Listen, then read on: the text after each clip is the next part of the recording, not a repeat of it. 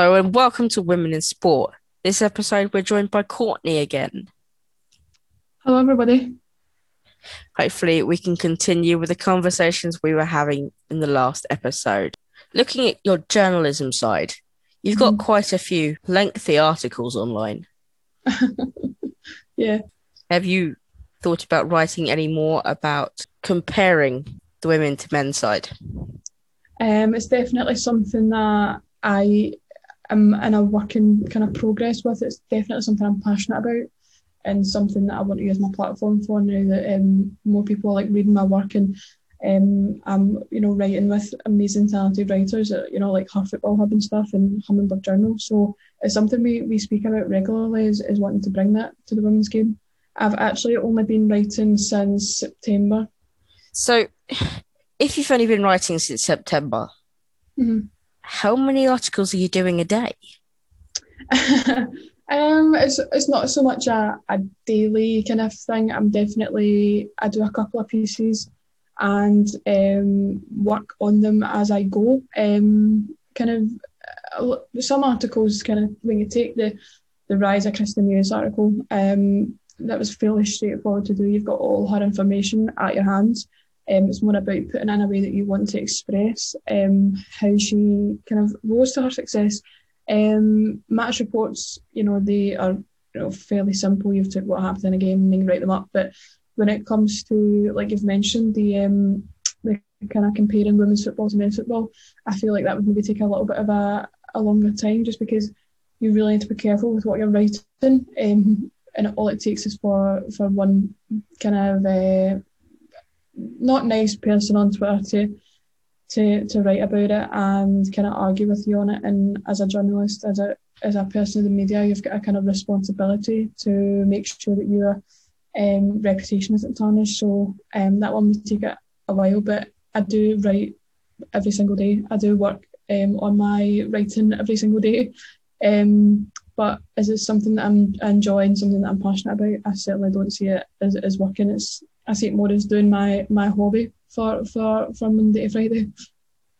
Have you had many people argue against you?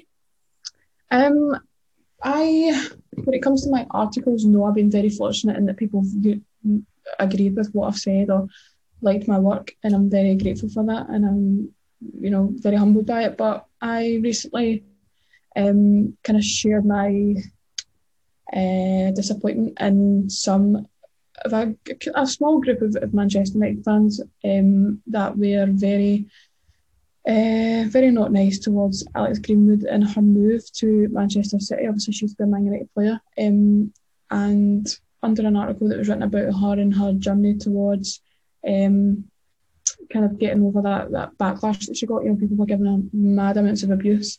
Um, People were still like writing terrible things and messaging her and stuff. And I was speaking to some of the people at Her Football Hub, and we were absolutely disgusted by it.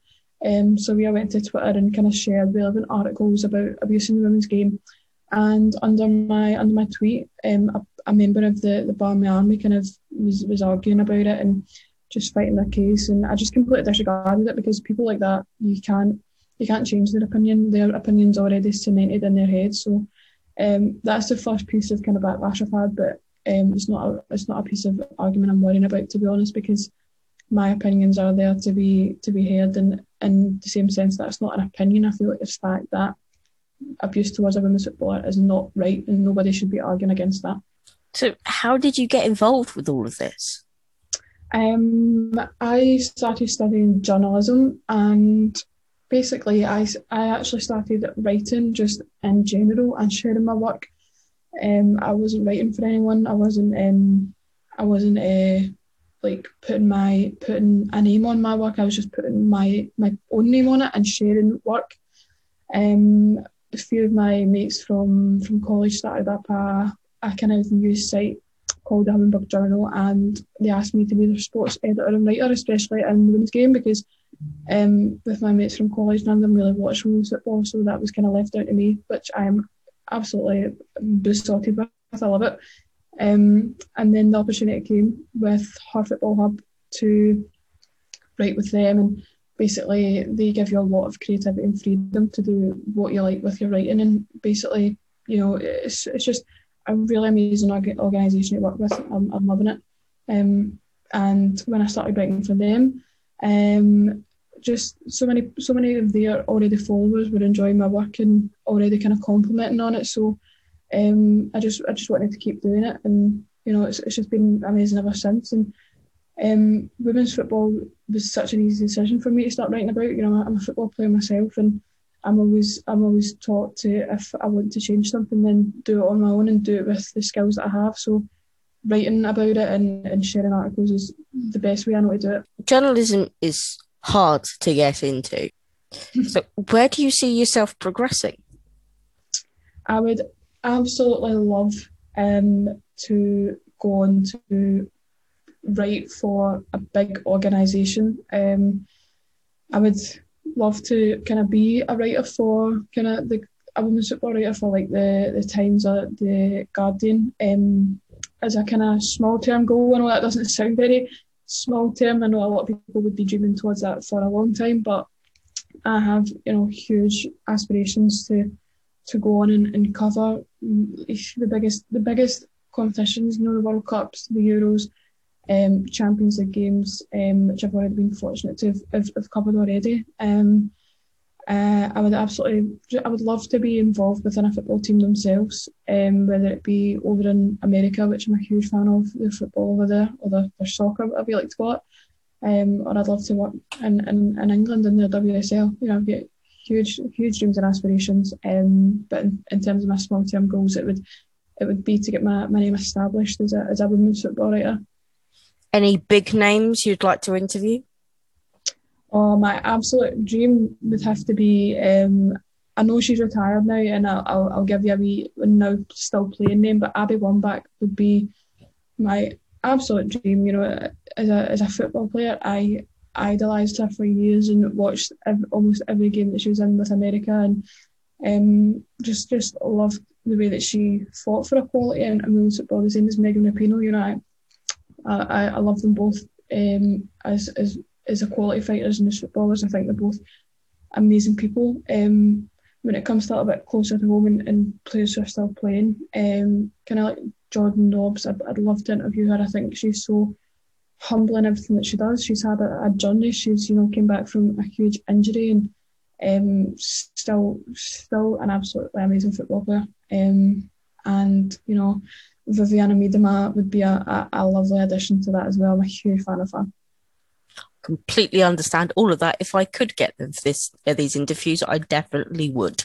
I would be on here as well with you. I might add Sue Smith in though. Oh, definitely. She's an icon. So if you could give anyone listening to this 3 tips into how to get into journalism, what would you give them? Number 1, I would say just start writing. I know that you may not think your work is good. You may think that you are just rambling, but when you start writing, it just it slowly becomes easier. You start to pick up things, and you just really fall in love with it. I wasn't a huge fan of English at school.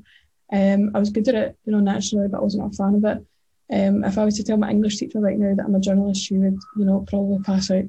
Number 2, I would say read articles that you want to write about. So if you want to write about women's football, then read some of Susie Rack's stuff on Molly Hudson's Her Football Hub. Small plug in there.